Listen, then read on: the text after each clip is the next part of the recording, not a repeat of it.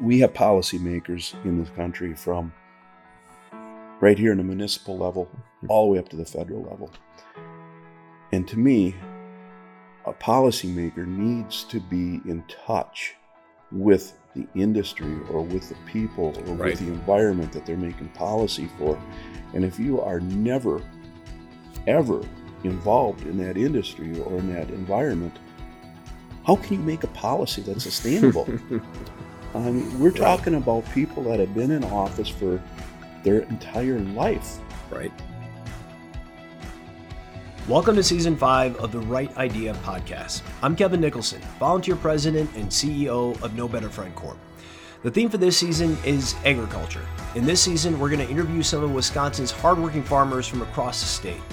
Wisconsin leads the nation in total cheese production, goat milk production, cranberry production, and more.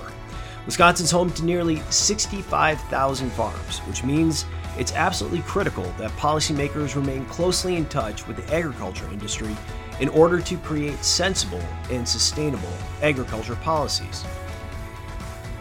In this first episode of Season 5, we feature an interview with Kevin Hoyer of the Hoyer Farm in West Salem, Wisconsin. Kevin and his wife Jody are third-generation family farmers, and due to technological advances, both Kevin and Jody have been able to work both the farm and hold outside professions. Kevin is an agronomist, and Jody is a quality supervisor at a milk plant in Sparta, Wisconsin. In today's episode, Kevin explains how his family farm evolved from once producing dairy, forage, hay, corn, chickens, and pigs to today growing mostly soybeans. He also discusses how modern technology has positively impacted the quality of life for farmers, and he dives into the reasons why he decided to make a run for Wisconsin State Assembly. Today's discussion is an important one, particularly given all the ways that our country's food security has a big impact on our country's national security. I hope that you enjoy. This is the Right Idea podcast. So we're here in rural West Salem today with Kevin Hoyer, and we are thrilled to have you on the Right Idea podcast. Kevin, thanks for having us. Well, thank you, Kevin. I won't forget that name very easily, but we'll at least be good on that. Absolutely. I mean, it's a pleasure to be able to host you at the farm here and give you a small tour of what we do out here in rural West Salem area and kind of tell our story of agriculture and where we've been and where we're going and how we're going to get there. Absolutely, and we're thrilled, and we'll share pictures with our listeners when we share this episode. But we're actually in I'd call it the machine shed. We've got 3 great tractors behind us that have all been restored. You told us by your father. It's iconic. It's quite a view. Yeah, I mean, you look back over the history of the farm. The farm we're sitting on now, my wife and I purchased from the neighbors.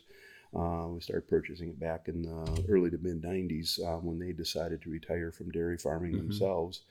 But my dad, as he got older and retired, just like most other farmers, they don't have hobbies.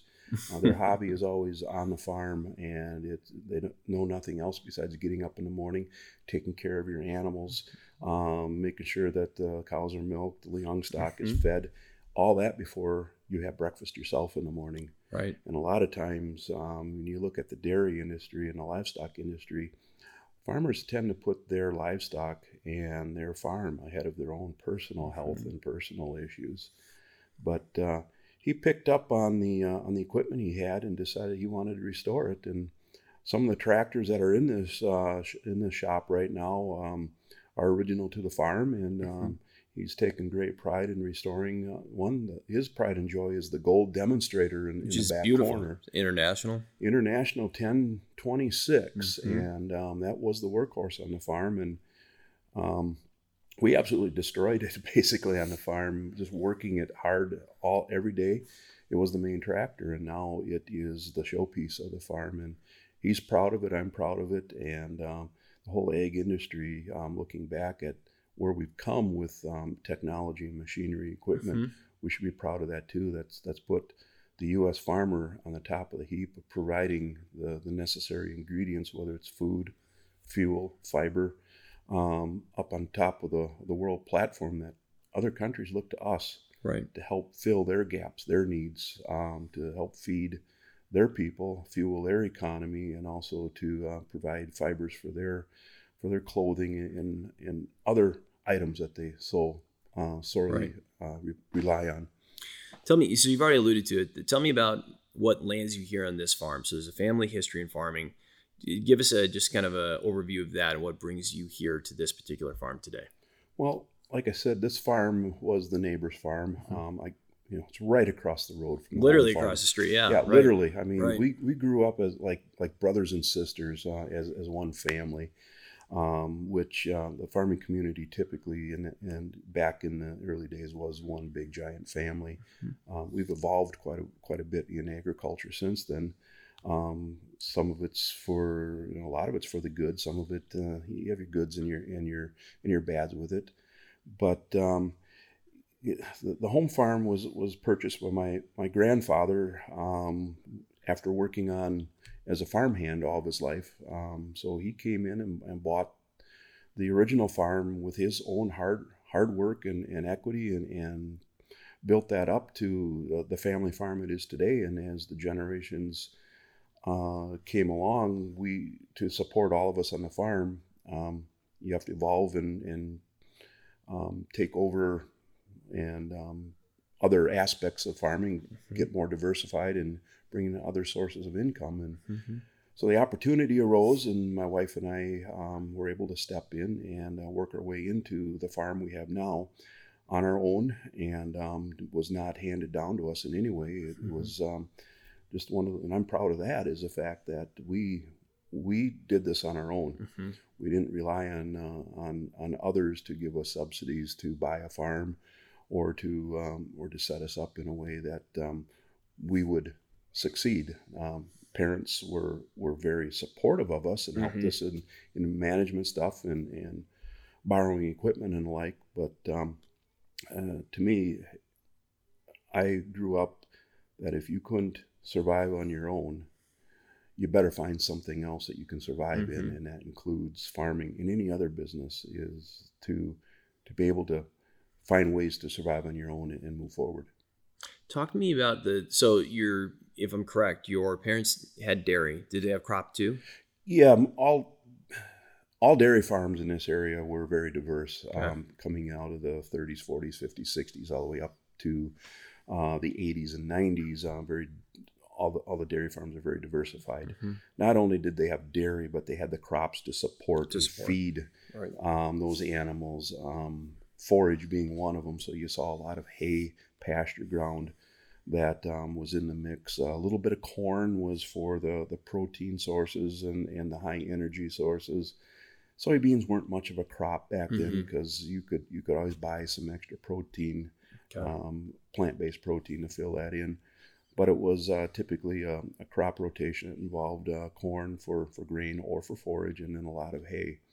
And then back then also there was always had a chicken coop that you had your chickens in, and also the hog barn where we had pigs, we had chickens, and we had dairy. So if something really wasn't pulling its weight, something else would. And in agriculture, it's all cyclical. So you always had something to fall back on that you could survive, that you were completely sustainable through all of this. And now, as you purchase your own farm, and you are exclusively crop at this point, is that correct? Yes, we are exclusively crop, but both my wife and I work off the farm. We have other professions. My wife is a quality supervisor at a local milk plant in Sparta, Wisconsin, Foremost Family Farms, where at that location they do a lot of drying of whey and milk products, and most everything there is a high protein powder that either gets put into other foods or exported into other markets for baby formula or other foods as well. I myself work off the farm as an agronomist, something I had training for coming right out of school, that I work with other farmers, whether it's livestock, dairy, hog, beef farmers, or crop farmers, in helping them to maximize their crop production in the best ways possible, looking at different crop protection products, disease management, seed management, soil management, nutrient management. And that's just something I kind of fell in love with, was the cropping end of it, while my wife fell in love with the dairy end of it. So it kind of helped diversify what we looked at too. But Right. The off-the-farm jobs on the size of farm we have is vital to making sure that we can hang on to the farm we have and still enjoy the quality of life that we want to enjoy. Right. And that's one thing over agriculture over the years is the quality of life in agriculture has changed dramatically from being a very secluded way of life back in the early days to now. You are enjoying some of the same benefits and qualities that our urban friends, urban relatives have, that we have the opportunities to go out and catch a ball game or take a vacation and have some time to ourselves. So our quality of life has improved with the way farming has changed over the years. And I think that's beneficial to keeping agriculture very sustainable in the United States. Yeah, and when you're talking, I assume some of what you're talking about is just technological advances that have allowed farmers to get greater leverage, so you've got more flexibility, or how would you describe it? Well, the technological, I struggle with that word quite often, but it's an awesome word. Advances that we have in agriculture has allowed farmers to do more with less. It's just not the ag industry, but it's every industry. Right. Finding people to work on the farm is difficult. It's still very much a very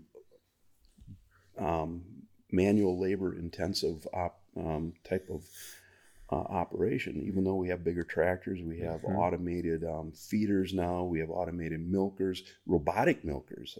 Right. Oh, for gosh, I mean, who would have thought that a cow would willingly walk into a stall and have a machine wash her and attach a milker to her, and there's no human labor involved in that. But it's either that or the farmer and his hired help is out in that barn almost 18 hours a day and enjoys no quality of life. So there's some benefits with that.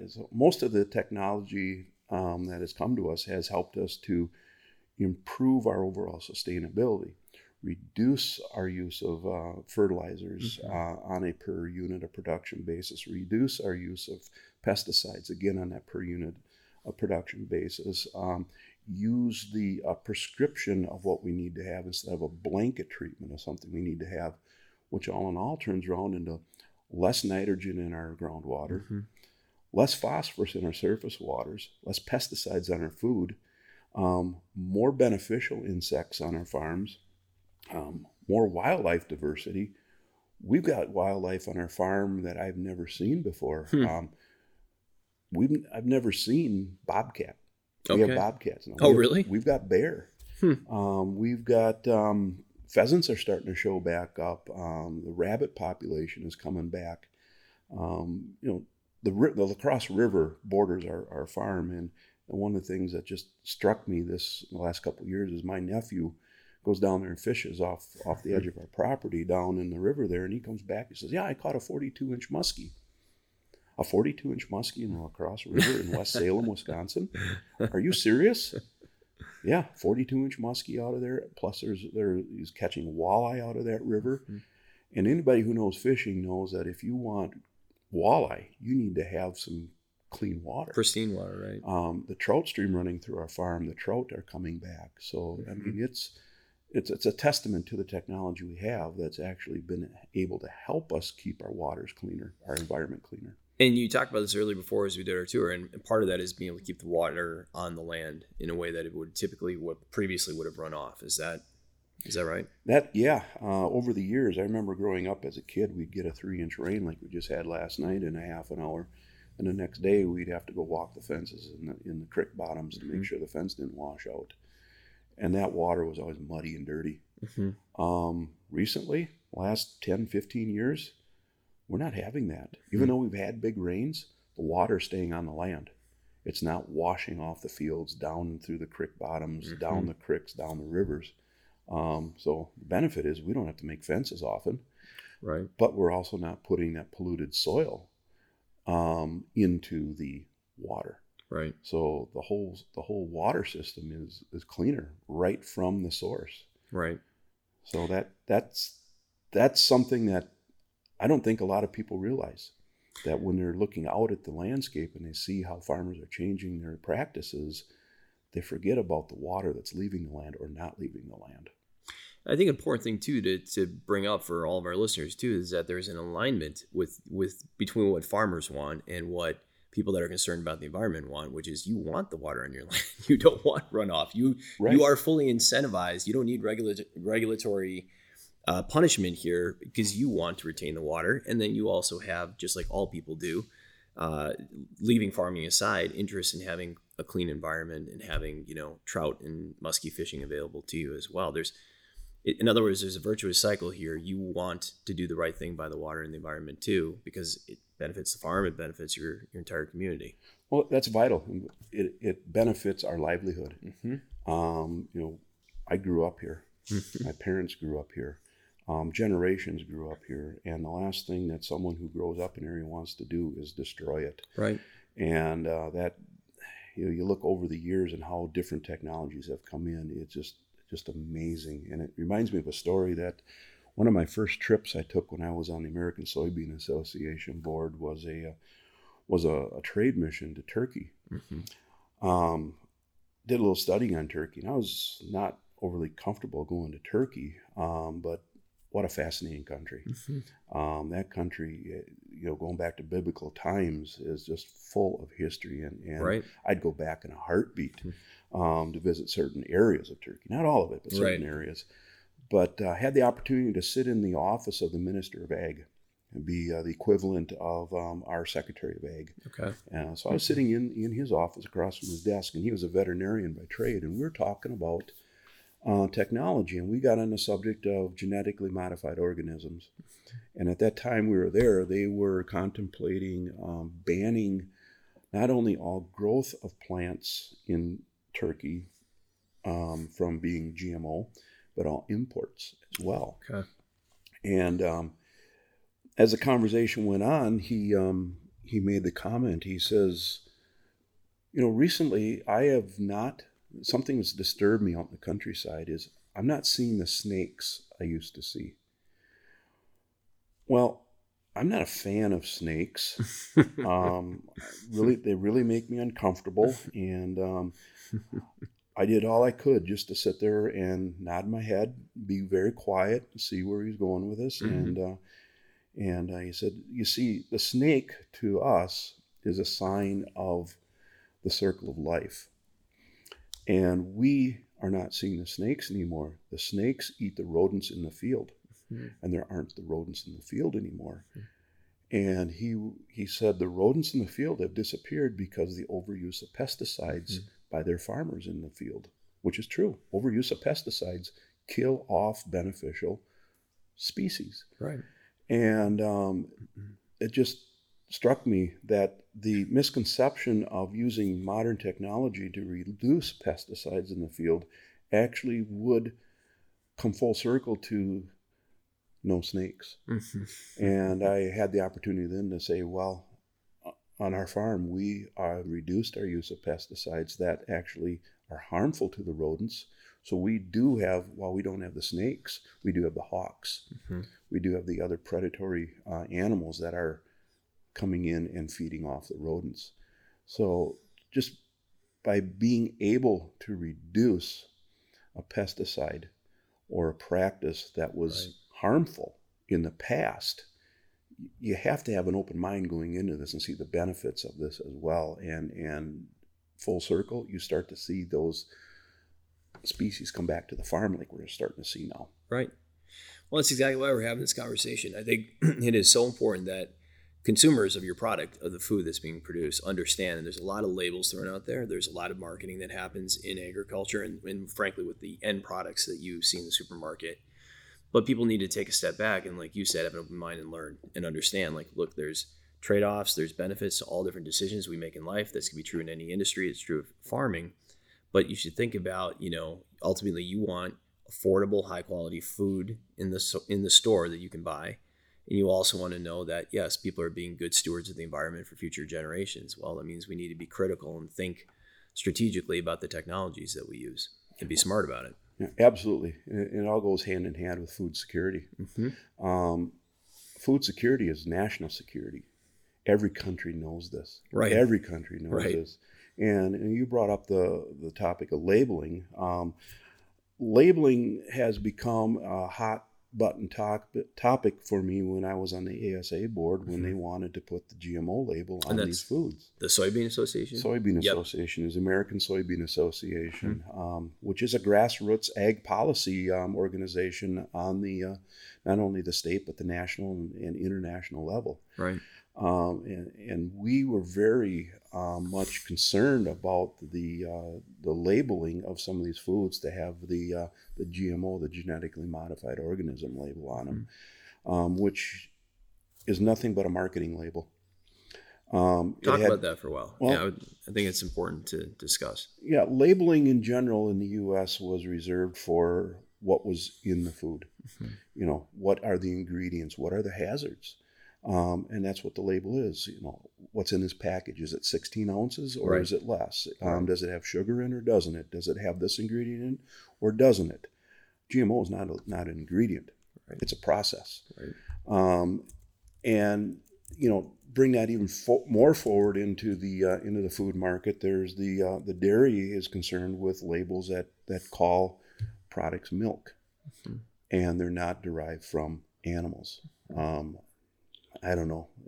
I grow soybeans, but I've never been able to milk a soybean, even though there are some wonderful, very nutritious juices that come from the soybean plant that people do consume that are lactose intolerant. So there's a place for all of it.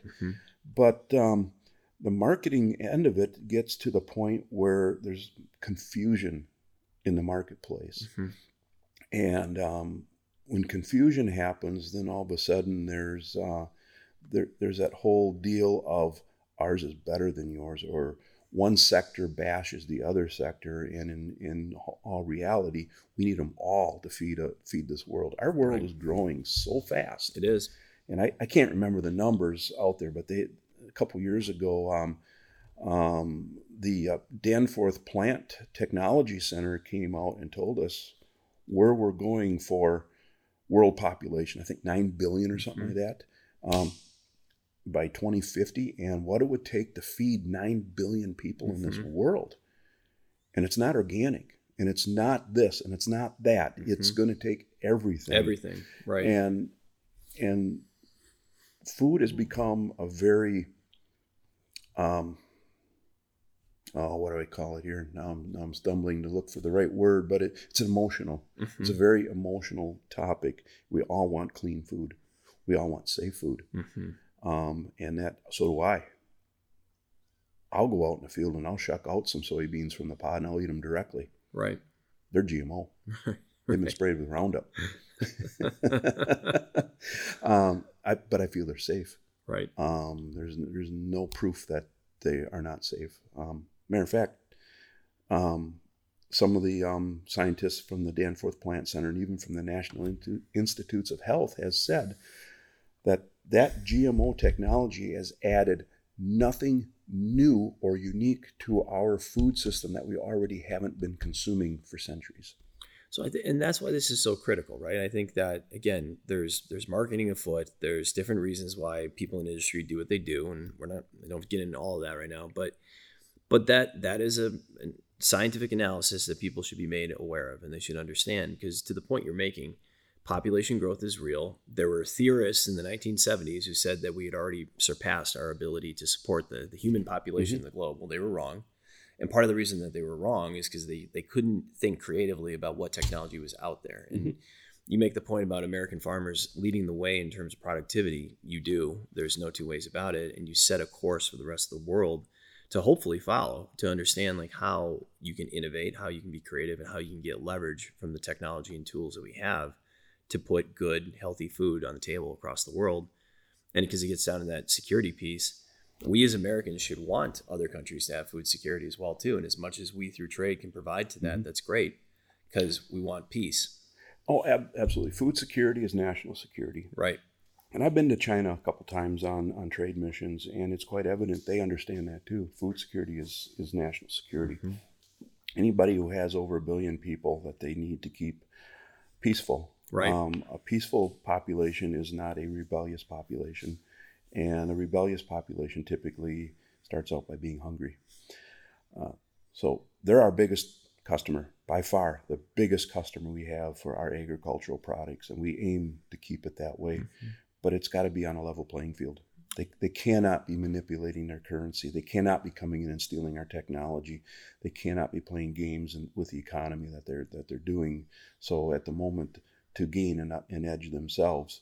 And that's what my fear is, that they're investing in U.S. technology. They're investing in U.S. agricultural entities, and we will lose our ability to be independent in that respect. So if we aim to keep national security here in the U.S., we need to make sure that not only our allies, but those of countries that are not our allies also have peace and security as well. Because if they don't, that means they're looking to do other things, and maybe to us, because they see how good we have it in the United States as far as our agricultural background that we have, and we can supply of various amounts of food that they need to survive on, along with our fibers and our fuels. It's all intertwined, and you just can't take one and hope that the others will survive. You make a number of important points, some of which I was going to ask you about, and you brought them up now, which is great. And so one of them, getting to the issues of trade, my hope eventually is that the Chinese people are truly free and that they can set their own course and their own destiny. And there's many barriers to that occurring right now, and that's imposed by their government. And that's a discussion we could spend a week on. Without that being solved in our current state, we have to deal with trade realistically and pragmatically. And one of the things I tell people as we go across the state is farmers want access to markets. They don't want your charity. They don't want your pity. They don't want you calling them a victimhood case. What they want is access, just like all business people do, access to markets so they can sell product. And what you're alluding to, I think, and what I'd love to hear more from you on, is that our trade has not exactly been strategic in the past. And there's free trade, and that's a term that's been embraced by many people. But then there's strategic trade, which is making sure that, yes, we understand trade is a two-way street.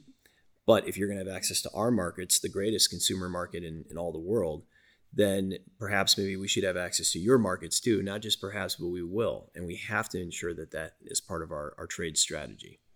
I agree with you. And that comes right back to national security. You know, we are more of an opportunistic trader on both sides, imports and exports. We will go with wherever that opportunity exists. And sometimes we overlook the value of having that strategic trade, like you mentioned. And I never looked at it that way, but you are correct. If we have that strategic trade, that I will take care of you if you take care of me, I would think you could cut down on foreign aid packages of directly giving cash to other countries, to where, hey, I have this good or this service that you're in need of. You have that good or service that you're in need of. Let's make a trade. Instead of, here's a pallet full of cash we're going to leave on the tarmac in the dead of night on a runway, do as you feel. That is not strategic in my book. That I got other words for that I won't get into right now. But we are a world economy. Right. We weren't a world economy until the last couple of decades here, and it's being more evident every day as we go along that what China wants to do, because China is such a large player, the whole world reacts to it. One thing that when these sanctions went on, the tariffs went on, the activities that were done by the Chinese government leading up to it needed to be dealt with decades before. Right. Administrations exactly before. And I'll be honest, as a farmer, we didn't want that, because we realized that China was our biggest customer. And if we put sanctions on there, what was going to happen? It's like taking a medicine. You have to take some medicine to get better. And the sanctions went on. And I happened to be in China when the sanctions went on a on a trade mission. It turned into a very different type of trade mission once we landed. But it was quite evident that China was going to eat and consume what they were going to eat and consume. And it didn't matter where they were going to get it from. They were going to buy it from the cheapest source possible. And when I'm in on these trade missions, they look at, primarily soybeans, they look at two aspects, protein and dollars per pound of protein. And in the case of soybeans, there's so many other aspects to it, amino acids and other nutritionals with it, along with the oils, along with the fibers, along with the fuel, along with a bunch of other things that people don't realize what a little kernel of corn or a little bean plant can actually produce is more than animal feed that turns into food that goes on your table.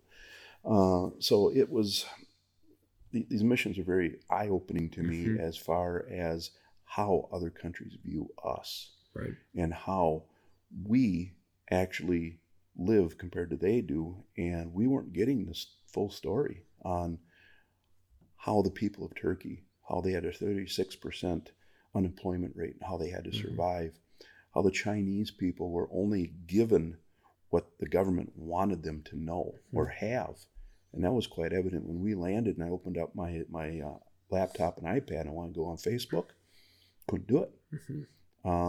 And the questions that we were being asked was quite evident that they were being told one thing and it wasn't what was happening in the rest of the world. Which is true. And there's such distortion of information. We see distortion of information in our own media market. Yes. Yeah, just take that to the nth degree when you go to a country like China or frankly anywhere else in the world. But I do think what you bring up is important, that we elect policymakers and we have an expectation, I think particularly conservatives, that we've got full lives, we have jobs, we have our church, we have our family, we send them into office for a period of time, we give them a certain set of responsibilities and we hold them accountable.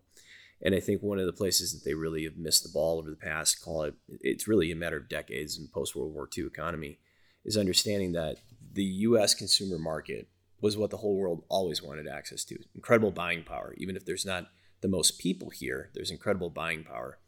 And that was great strategic leverage for all trade deals to be entered into in a way that was not meant to harm our trading partners, but was meant to make sure that we weren't simply opening up access for their products into our markets for cheaper goods to be available to American consumers, but also making sure that American goods are being sold abroad. And I think that way too many of them took a short-term policy view. I think Wisconsin in particular has been hit hard by that between agriculture and manufacturing, frankly, and paper production too. And a more strategic view would have said, we have massive leverage. Why would we not enter every single deal thinking about the long-term implications of these precious industries we have? They will be introduced to competition, and that's okay. But let's do that strategically in a smart way. And that's where I think the ball has been firmly missed. And, just one piece of it, right? The granting of permanent most favored trading status to China in the WTO. And then the promise that came from both Democrat and Republican politicians that, well, by doing that, that will normalize their practices with regard to intellectual property and technology and so on and trade.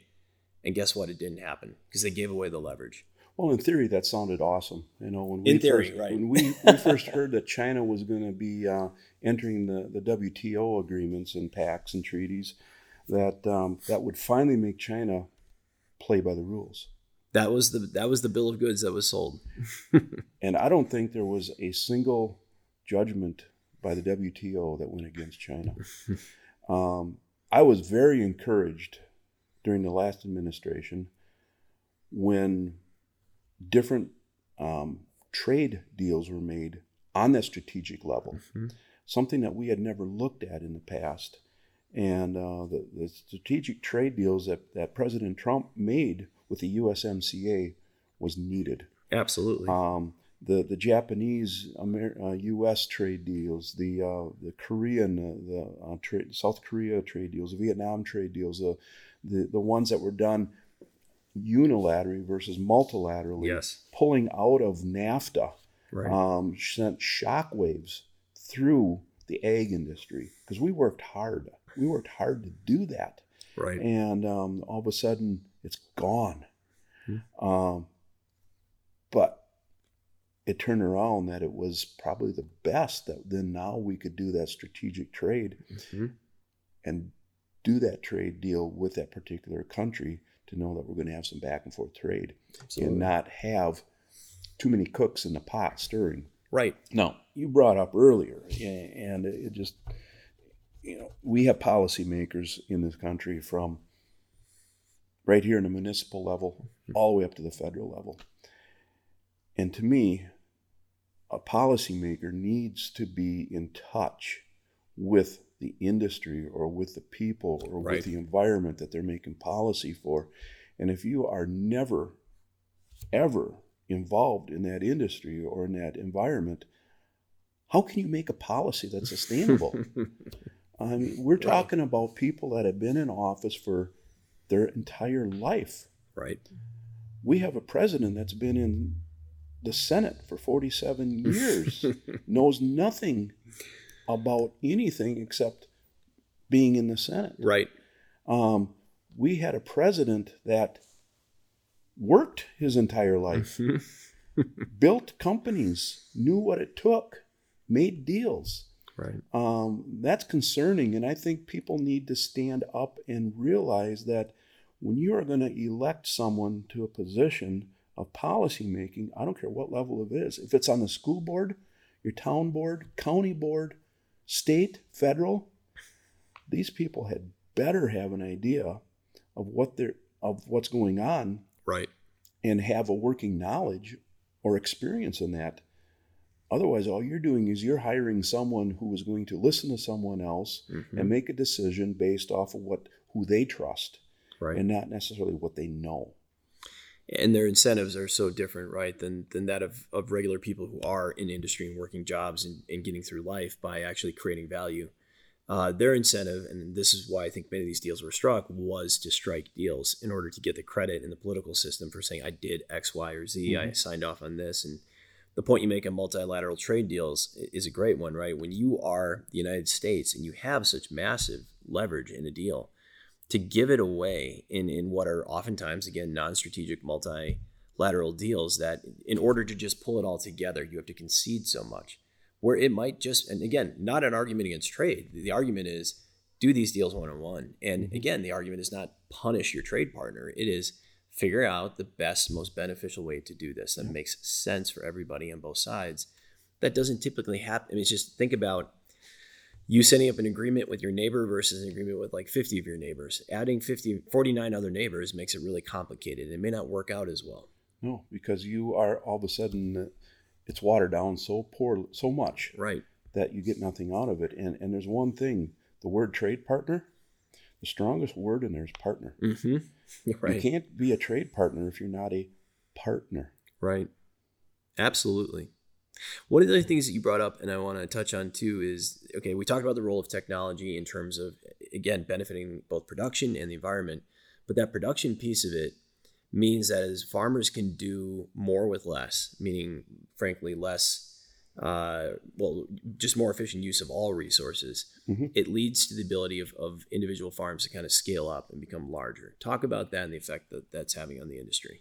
Well, yeah, you bring up the evolution of agriculture over the years, and it's not unique to agriculture. Just look around you in all industries. They evolve to be able to survive. But doing more with less is a concept of let's take what we have and let's make it more efficient. We walked around the farm earlier, and I pointed out some of the test plots I have out there that we're actually with the corn and soybeans I have, we're planting different test plots out there to see what is the most sustainable or the best product to plant. One thing I didn't mention is I've got a couple test plots out there right now that look at nitrogen use efficiency in both corn and soybeans, where some of the newest technology is discovering different bacterium, naturally forming bacterium, and applying that to the plant that allows that plant to produce its own nitrogen. Gotcha. Imagine if we could produce the same amount of grain or more on less nutrient inputs. that we could actually harvest the nitrogen out of the air, which is 78% nitrogen naturally, that these plants could then put the grain on, and nitrogen in grain is protein. Okay. There's a direct correlation to the amount of protein in a plant with nitrogen being fed that plant. But nitrogen is also one of these products that is very volatile, meaning it'll leach through the soil and get into your water. It'll volatilize back into the air. We can't control it. Okay. And that frustrates a lot of people, including me as a farmer, that I'll throw out so many pounds of nitrogen a year, and you get a wet year, it's gone. You lost it. You get a dry year, you put too much out. So we have come a long ways in finding different types of biological additives, naturally occurring biologicals, applied at the right time to these plants, along with the improved genetics they have, that I have not raised my nutrient use on this farm hardly at all. I've changed some of the nutrients I put out there based upon soil tests and research that I've done here, but my yield has increased dramatically. I think I saw an article or a post the other day from the National Corn Growers Association that since, I believe it was 1990, the average corn yield in this country per acre has increased 80%. Really? Without increasing nutrient use, while dropping the use of pesticides, all based on per unit of production. That we're actually producing more, putting more in the bin, more in the truck, more on your plate, without adding more inputs to it. And we talked about this earlier on the tour, the automation of some of your, like literally your planting technology and your tractors has to play a role in that to some extent too. Oh yeah, I mean today I'm very reliant on GPS. Okay. We're grabbing the GPS signals that are out there, and it tells me right where I am in that field with the tractor, and make sure I'm driving at strict 30-foot increments out in that field, so I'm not overpopulating the field or underpopulating the field.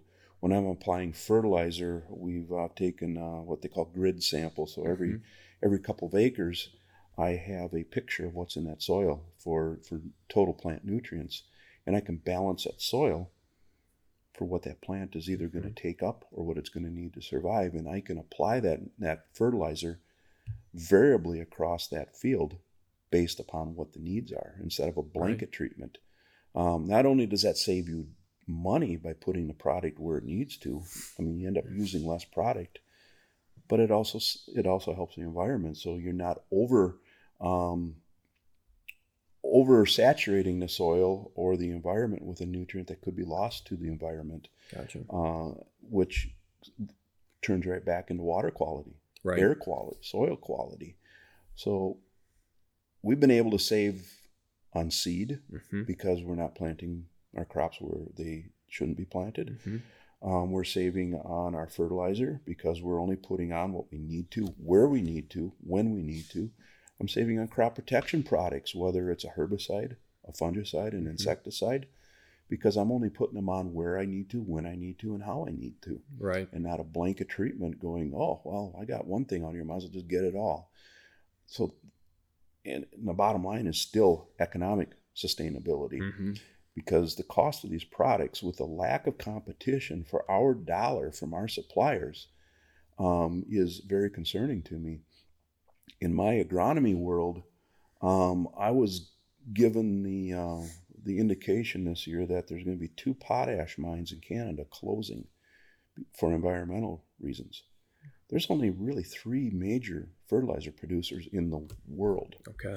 So if one decides that they don't want to produce as much, which they do that, the price goes up. And there's not enough competition for a dollar. And that trickles right down to the consumer. When there's no competition for your dollar, you are at the mercy of the market. Right.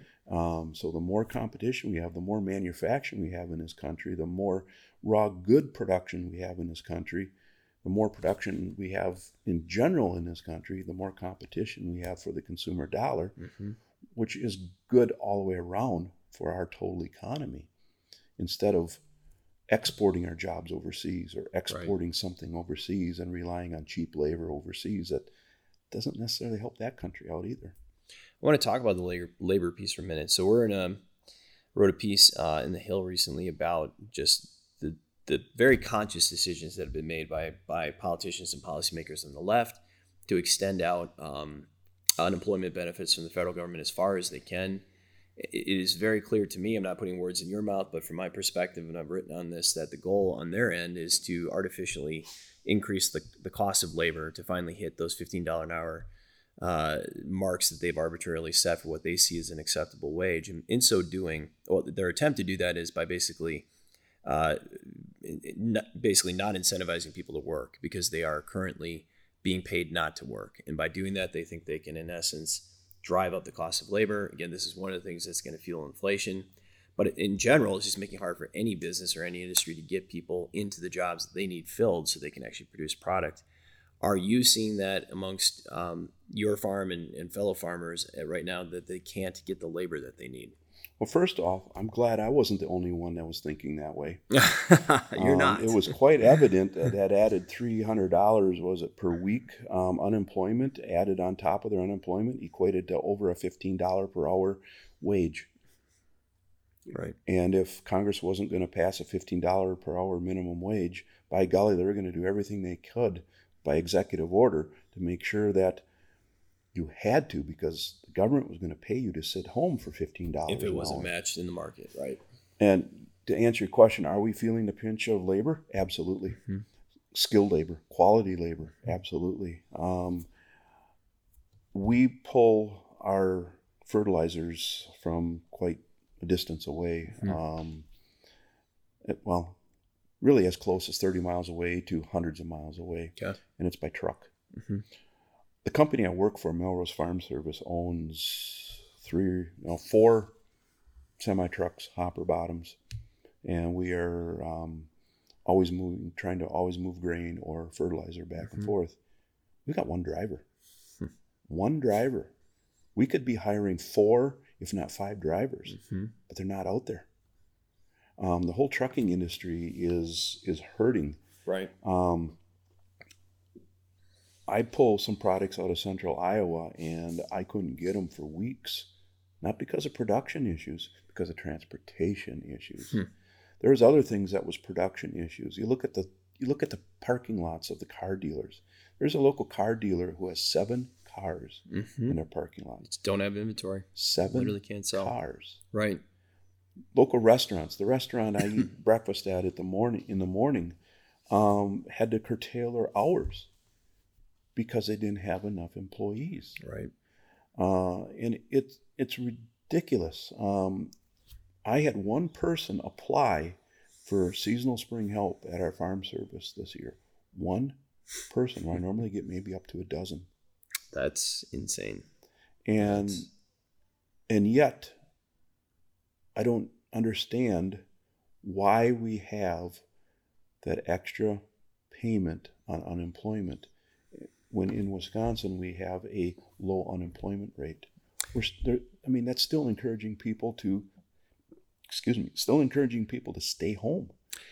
44% of jobs were unfilled, and I believe it was in April, according to the National Federation of Independent Business.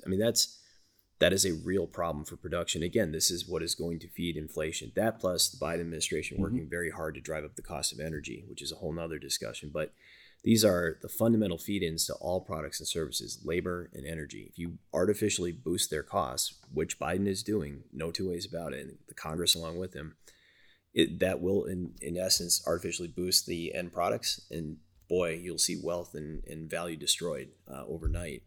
The other part of it, too, which I think is important because we're talking about automation here is, and I wrote about this, too, in the same piece. So the left is trying to artificially drive up the cost of labor. They're doing that with, again, the basically the imposition of never-ending unemployment benefits. And I would say they're doing 2 things. One, they're trying to get to that $15 an hour plus arbitrary designated acceptable wage on their part. And it's also kind of like the underlying threat of universal basic income, which also comes from the left, right? Like if you don't supersede our arbitrary mark, we will simply pay people not to work. Well, the market will have a response to this, and this is my warning to those on the left, and frankly, more importantly, the warning to the American people is automation will just be put into overdrive. We do have the ability to automate a lot of jobs, and what stops that from happening right now is because it's maybe not worth the capital investment to do that. But if you basically make labor unavailable or unaffordable, people will have to make choices that maybe they wouldn't have made. And when it comes to things like trucking, when it comes to big, huge components in the service industry, don't be surprised when those jobs suddenly are permanently gone because of decisions that were made by leftist politicians. Yeah, we're seeing that already, even in agriculture. I'm old enough to remember the days on my grandfather's farm down in Berry Mills where I helped carry milk from the barn to the milk house and dump it into the bulk tank. Mm-hmm. Today, I have customers who run robots. Mm-hmm. There isn't a human milker in those barns. Mm-hmm. Who would have ever dreamed that a cow would walk into a stall on her own and allow a machine to prep her, wash her, and put a milker on her, mm-hmm. and she'd stand there and do that. Mm-hmm. I mean, and they will. I've seen it. They'll line right up, and you're right. I mean, animals and humans are products of the environment they're exposed to. Mm-hmm. And we're going to keep evolving as the environment dictates we need to. Mm-hmm. I had to increase the size of my machinery on the farm versus hiring help. Right. So, and that's just not agriculture, it's every business. You go into Walmart, how many self-checkouts do you have? Mm-hmm. McDonald's in the area, you go in there, you have your self-checkout kiosk where you have that person behind the counter. Right. Jobs are being moved in a direction that quite a few people are not comfortable with, but it's out of necessity. That also opens a door for other jobs to come in, and that's one thing that you have to realize, that bringing this back to agriculture, mm-hmm. is a farmer can't be everything he needs to be on the farm. The days I grew up in the 70s on the farm, in the 80s, were very diversified. Mm-hmm. We had chickens, we had pigs, we had cattle, we had crops. Right. And we were self-sustained. I mean, we only went to town, maybe buy some clothes, some gas, and a little bit of food. Right. The garden did the rest, and we mm-hmm. sold some eggs on the side to be that spending money, so we could go to McDonald's or the old Sandy's in La Crosse. That was the big treat on Sundays after church was, we're going to go to McDonald's and get a Big Mac. Right. Today, it's so much different than that, and we need to be able to have a life mm-hmm. on the farm. But well, and I think it's an important point. The argument is not against increased leverage from technology, because we've been talking about all the benefits mm-hmm. of that. But I do believe that when you introduce artificial increases in costs, like the left is doing right now, you force people to make decisions that they might not organically make otherwise. And that is the real distinction here, in that once these changes are made, and once the capital investments are made in bigger and better technology, you're not coming back from that. And no, it's hard to go backwards from where you've been. That's right. I can't even imagine going to a smaller planter and not having GPS guidance on there, or going back to a sprayer. I was just thinking the other day, as I'm doing a weed pass in the field, that I'm going along and all I have to do is drive. Right. The sprayer turns on and off where it needs to. Where it needs to, right. It's versus programmed. I'm turning it on and off. And I mean, I couldn't imagine going back to those days of having to do what I used to. Mm-hmm. And that's improvement. That certainly is advancement that we need to embrace. Right. But we also need to allow it to be advanced by true supply and demand, by capitalism. Correct. Yes. That the market is demanding, and it's ready for it. It's not that we are telling as a policymaker that, no, we want to see this. More if affordable, cleaner, sustainable energy is going to happen in time. Right. And we've seen that all along. We've introduced biodiesel into our fuel system, ethanol. Mm-hmm. We've reduced our need on fossil fuels. We've brought these things on that are self-sustaining. Yes, it took a little bit of seed money to go, mm-hmm. but don't throw the baby out with the bathwater mm-hmm. on some of these things. And you can't push some things faster than what is sustainable. Right. And that's, to me, sustainable at first was just a word. I really wasn't comfortable with that word. I thought it was a fad. And a catch-all for anything. It was, times, and right? It still is. But one thing I learned over my years is sustainability is multifaceted and multi-pronged. Right. It isn't just economic sustainability. It isn't just environmental sustainability, and it isn't just social sustainability. Mm-hmm. True sustainability is all three. You can't be sustainable if you're going to ignore one of those three legs. Right. It's an incredibly important point, and it speaks just to what we're talking about. We are arguing that technology is a great thing to leverage. A market will demand it. It will then fund it too, because it'll be worth the investment of doing. But these things need to happen in a way that again, millions of decisions being made in a sensible and logical way, not simply arbitrary decisions from politicians that suddenly explode costs, force things to happen, and can leave a society really unready to deal with the potential fallout of that. And, my urge to the people that are listening to us is really do hold elected officials to account who are simply forcing these issues, again, paying people not to work, and then potentially eliminating their jobs in the long term in a way that the market wasn't ready to accept organically. Speaking of politics and policy, I got to ask you this. You're a sensible guy. We've had a sensible conversation, but you went off and you ran for office recently. Tell us about that. Well, it doesn't sound so sensible now, does it? That's why I have to ask this question. You otherwise seem sensible, and then you did this. Well, how did that happen? Well, it didn't happen overnight for sure. Okay.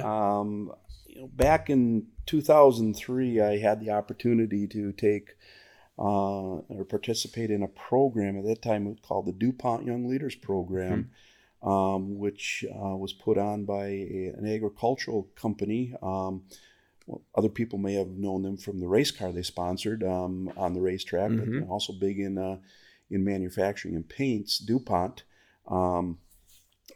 sponsored this program through not only the American Soybean Association, but the other commodity trade groups like the National Corn Growers Association, that they would take couples from, I think it was like 27 states out of the Midwest, and put them through a leadership training.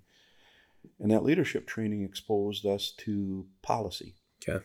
How to work with our policymakers, how to work with others, how to know yourself, and become a leader in whatever facet you wanted to be in. And I found that very educational.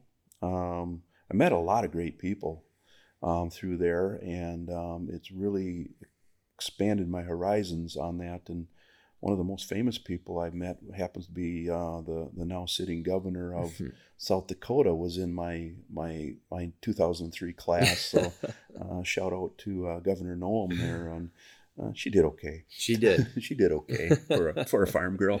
But I took that and I became involved with ag policy on the state level, and then on to the national level, where I served three-year terms on the National American Soybean Association board, and had the opportunity to visit Congress multiple times throughout the year, work on ag policies, worked on the Farm Bill, worked on environmental issues, sustainability boards, did some world travel missions to help open markets and build markets, and I kind of got that policy bug bite. And got to the point when I was termed off, and never thought term limits was really that much of a big deal, but I learned that term limits is from there, that you will never get progress if you keep doing the same thing over and over and over again. I agree. And if you don't bring new, fresh blood into organizations or into government, you will never make progress. Right. And I watched over the years and the different projects we worked on, through food labeling, through environmental issues, through just the whole ag industry, of defending what we were doing or not doing. It was quite evident that if you are going to complain about something Mm-hmm. and not offer a solution, you were part of the problem. And I didn't want to be part of the problem. Right. And I wasn't quite happy with everything that was going on. So I said, you know what? I'm going to be part of the solution. I may not have the answers, but I certainly want to be part of the solution. Right. Or help find the answers or find the people that have the answers. So I, first of all, stepped into the role of a town board supervisor here in our township. And the next year I decided that I thought we needed to have a strong agricultural voice on the county board. And decided to run there, and I honestly didn't put that big of an effort into it. Wasn't sure how to run a campaign.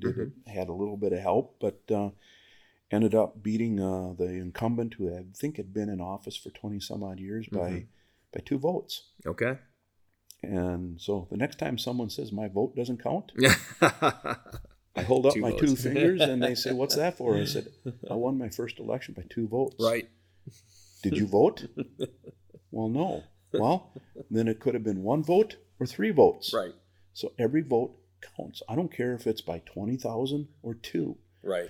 And from there on, I just felt that I could add a strong conservative voice, common sense voice, and being able to listen. And that's what being on the soybean board, coming through the leadership classes I had, helped me to understand the art of listening and finding out the common goal, and then trying to build a roadmap to get there.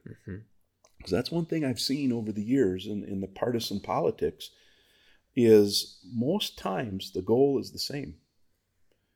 The map, the road to get there is wildly different. Right. And if you can identify that end goal and build a consensus on how to get there, that's what we need to have done.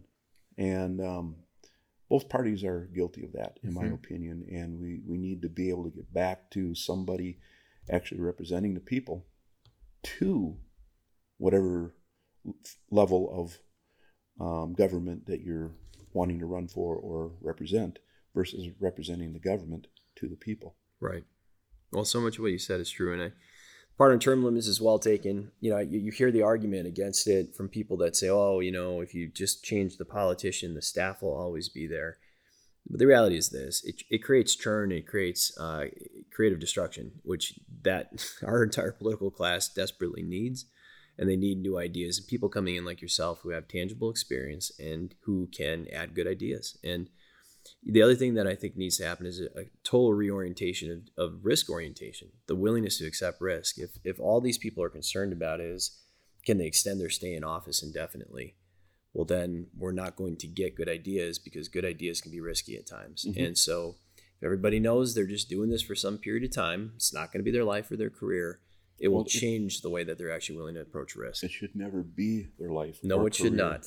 And I remember no, it should not. I remember that ride home from St. Louis. I drove down. My wife was down there for the retirement, and I didn't realize this, but she said, "You didn't say a word on the way home," and it just hit me. That part of my life was done, and I can see that as an elected official. I mean, you get comfortable. You get very comfortable in what you're doing. Right. But that's when I kind of stepped back and said, okay, I looked at how that organization was ran over the years. And every year was a new leader. Right. Every year was a new chairman, a new president, new first vice president. Of the Soybean Association. Of the Soybean Association, right. Exactly. Right. Now, it was a step up. You were elected first vice, automatically went to president, automatically went to chairman. But you, every year, those top 3 were never the same. So you had fresh ideas coming in. Every year, you had new directors coming in because others termed off. You had new blood, new ideas coming in. And that, I think, made that organization one of the premier ag policy organizations in the world. Right. We weren't big, but we had a voice. Right. And people respected us. When we went on Capitol Hill, you could walk into the Senate Ag Committee Chair's office and you had an audience. You could walk into Colin Peterson's office and have an audience, or Mike Connolly's office and have an audience. Department of Ag.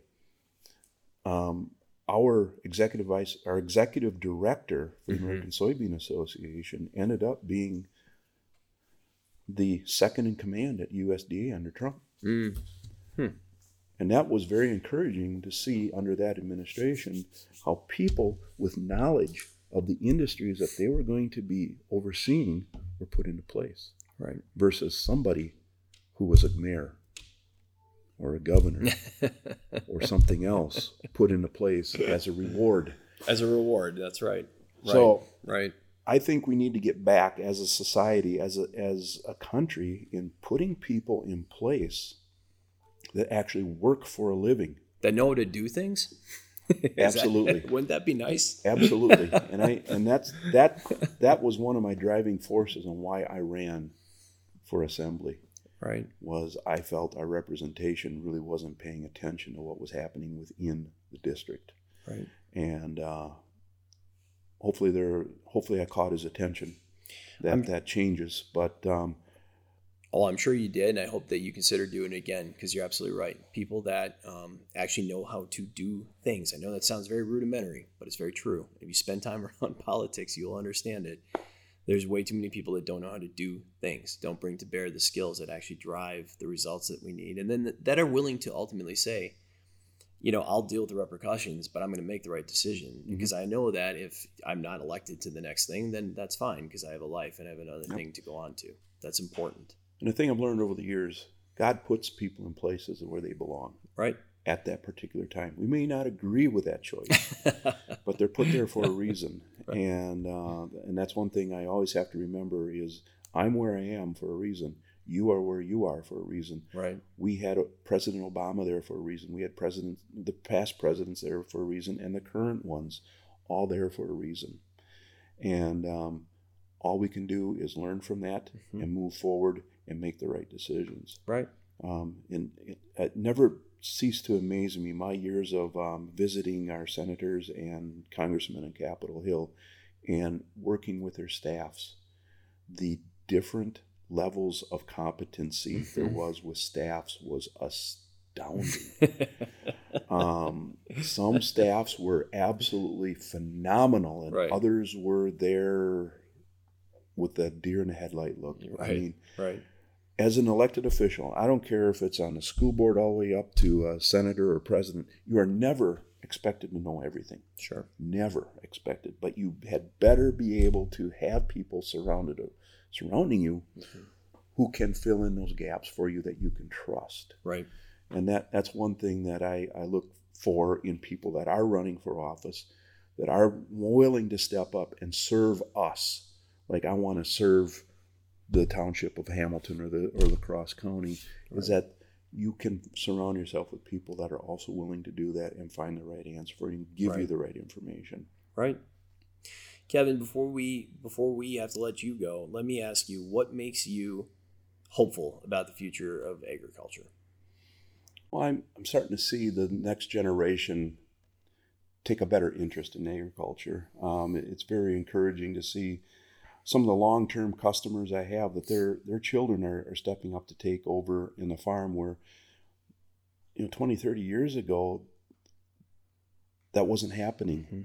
Farmers are retiring and their kids weren't there to take it over. And I think a lot of that has to do with the fact that we're seeing technology take over that makes this more fun, gives those of us on the farm the ability to have a life.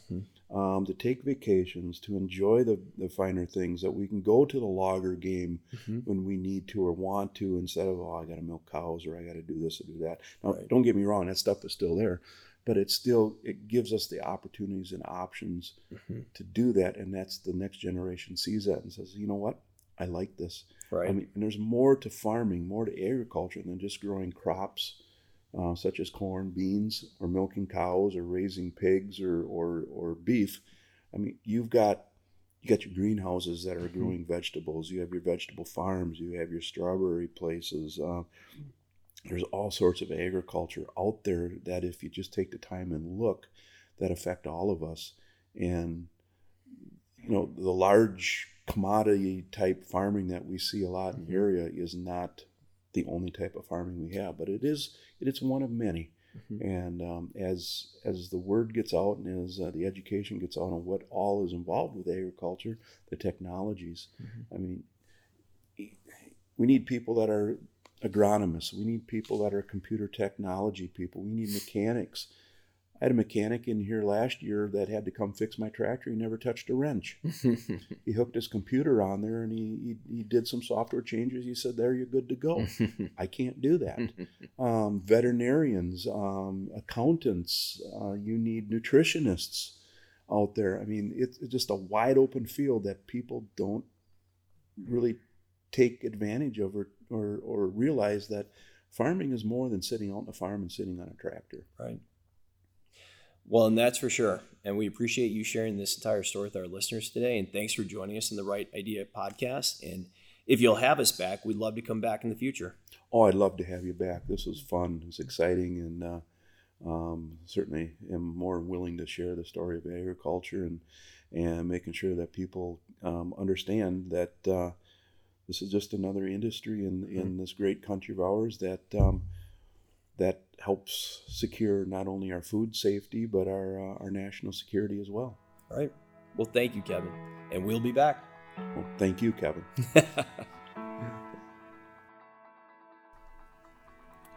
I'm Kevin Nicholson. Thanks for joining us in the Right Idea podcast. Make sure to subscribe to the Right Idea podcast on Apple, Spotify, iHeart, Google, Ricochet, Stitcher, or wherever you listen to podcasts.